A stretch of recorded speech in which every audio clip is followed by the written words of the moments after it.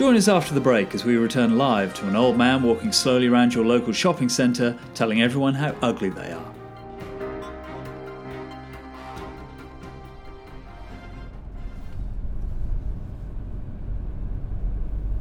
Hello and welcome back to Giving My Father Sleeping Pills Without His Knowledge, Putting His Body in the Boot of the Car and Pushing It into a Disused Quarry Before Moving to Uruguay.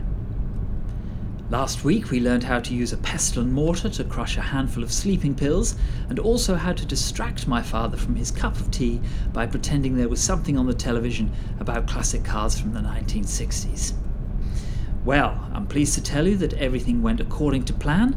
My father is now sound asleep in the boot of his Austin Maxi, and as you can probably hear, I'm currently on the A515 about 2 miles from the Harper Hill Quarry just outside Buxton.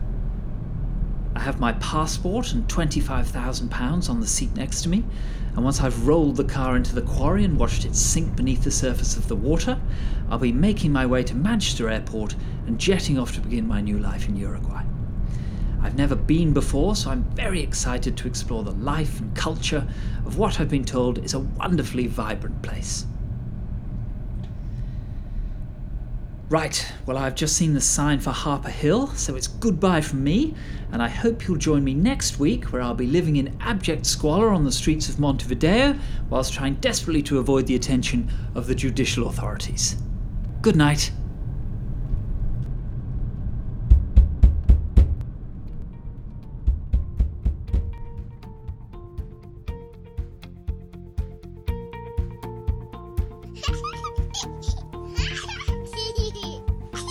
Babies these days, don't they just get everywhere?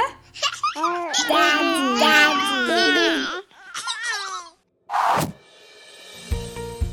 had a nail gun accident and struggled to sound believable when someone asks where the baby is? Did I see him at the bus stop? I thought she was with you. You know, you just missed him. Well, struggle no longer, because here at Nail Babies, our speciality is providing you with a decent alibi when you accidentally shoot the baby with a nail gun. No more questions, no more worries, no more stress.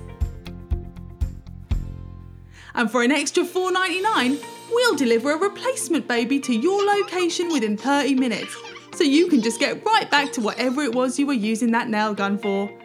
Nail Babies, for those times when you don't quite nail it.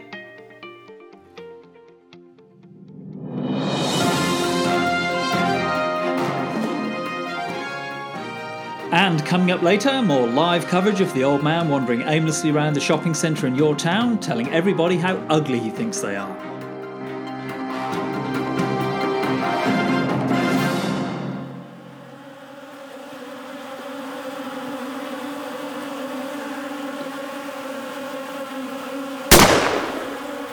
I told you before about coming around here disturbing that there goods. All them microphones, your wires and everywhere and that stuff. Clear off! Next time there won't be no warning shot!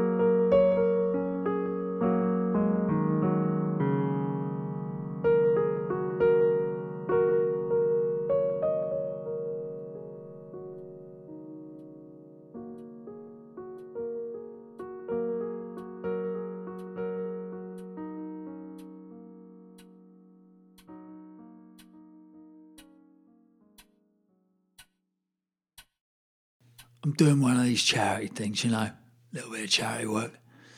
Playing squash for people with one arm. Actually, it's just one person with one arm. Don't know who he is, how he lost it. Don't care. It's not my business. I said to the man on the phone, there's no shame in having one arm. No shame at all.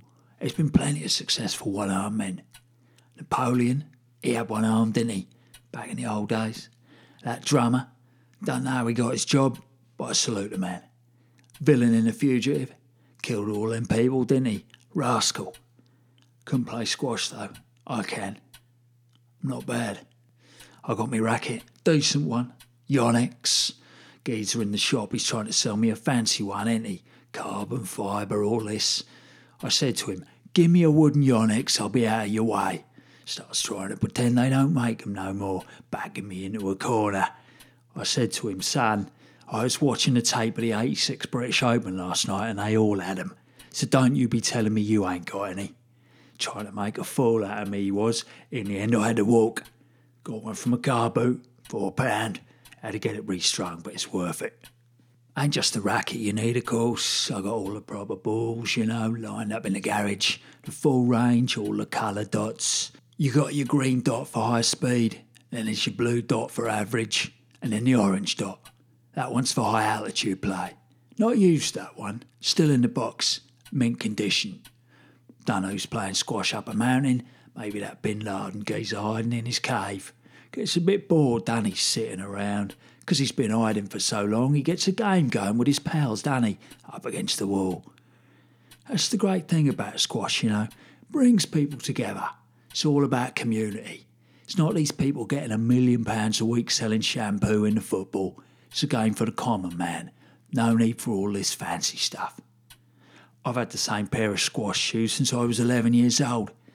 They don't fit me no more, obviously, so I give them to my son, Mark. Thanks, Dad, he said. Next thing I know, he's put them by the telephone table in the hall and he ain't touched them since. One of the reasons we don't speak anymore. Anyway, back to the charity. I've no idea how it's going to work. Don't know if I'm going to be playing against the man with no arms or whether he's just watching. Either way, it's him getting the money. No idea what he's going to spend it on. Once again, it's his business. Probably get himself a nice jumper, go on holiday somewhere warm, use it to pay the gas bill. Like I said, I don't care. It's his money. Leave him alone. It's important to give to charity, but it's just as important to remember you're helping people out who haven't been as lucky as you. I've been quite lucky in my life. Good family, good friends, lovely wife, Olga. Very strong-willed Polish lady. She's got no time for fools. Then again, neither have I, so we complement each other nicely. I've got a good life. I'm thankful for it. So when I see some geezer in the Red Cross shop on the high road trying to get a refund on a pair of trousers he's bought for £3, well, let's just say I'm not laughing. What's he doing? £3 for a pair of trousers, don't fit properly, give them away. Send them back to charity. Put them in the bin. Don't take them down there and ask for your money back. That £3 he's asking for, that's buying food for someone who's been in a natural disaster. Just imagine it. You're sitting there in your front room watching a Polish game show and the house starts shaking. You get yourself in the garden. A couple of minutes later, Olga comes out with the wedding photos. Not long after, the house is a pile of bricks. Or maybe you've had a tornado come through, turn your house into firewood. You find a chair from somewhere, have a sit down in the rubble. The Red Cross turns up. Lady comes over with a couple of nice hot meals, just about to give them to you, when all of a sudden she gets a phone call and throws them on the floor. Sorry, we can't give you that. Some bottle in North London just got £3 back out of the till because his trousers don't fit. I know how I'd feel. Anyway, that's me. Thanks for listening.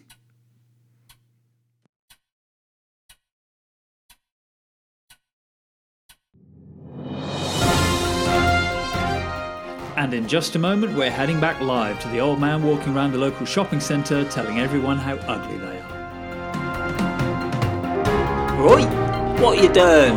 What's that button do?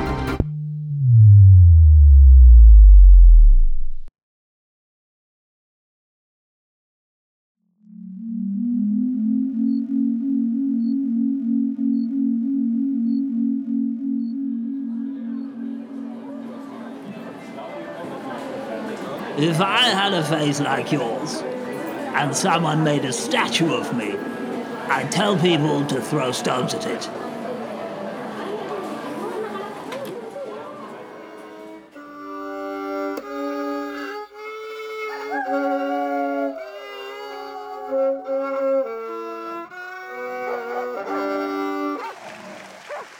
Well, wasn't that marvellous?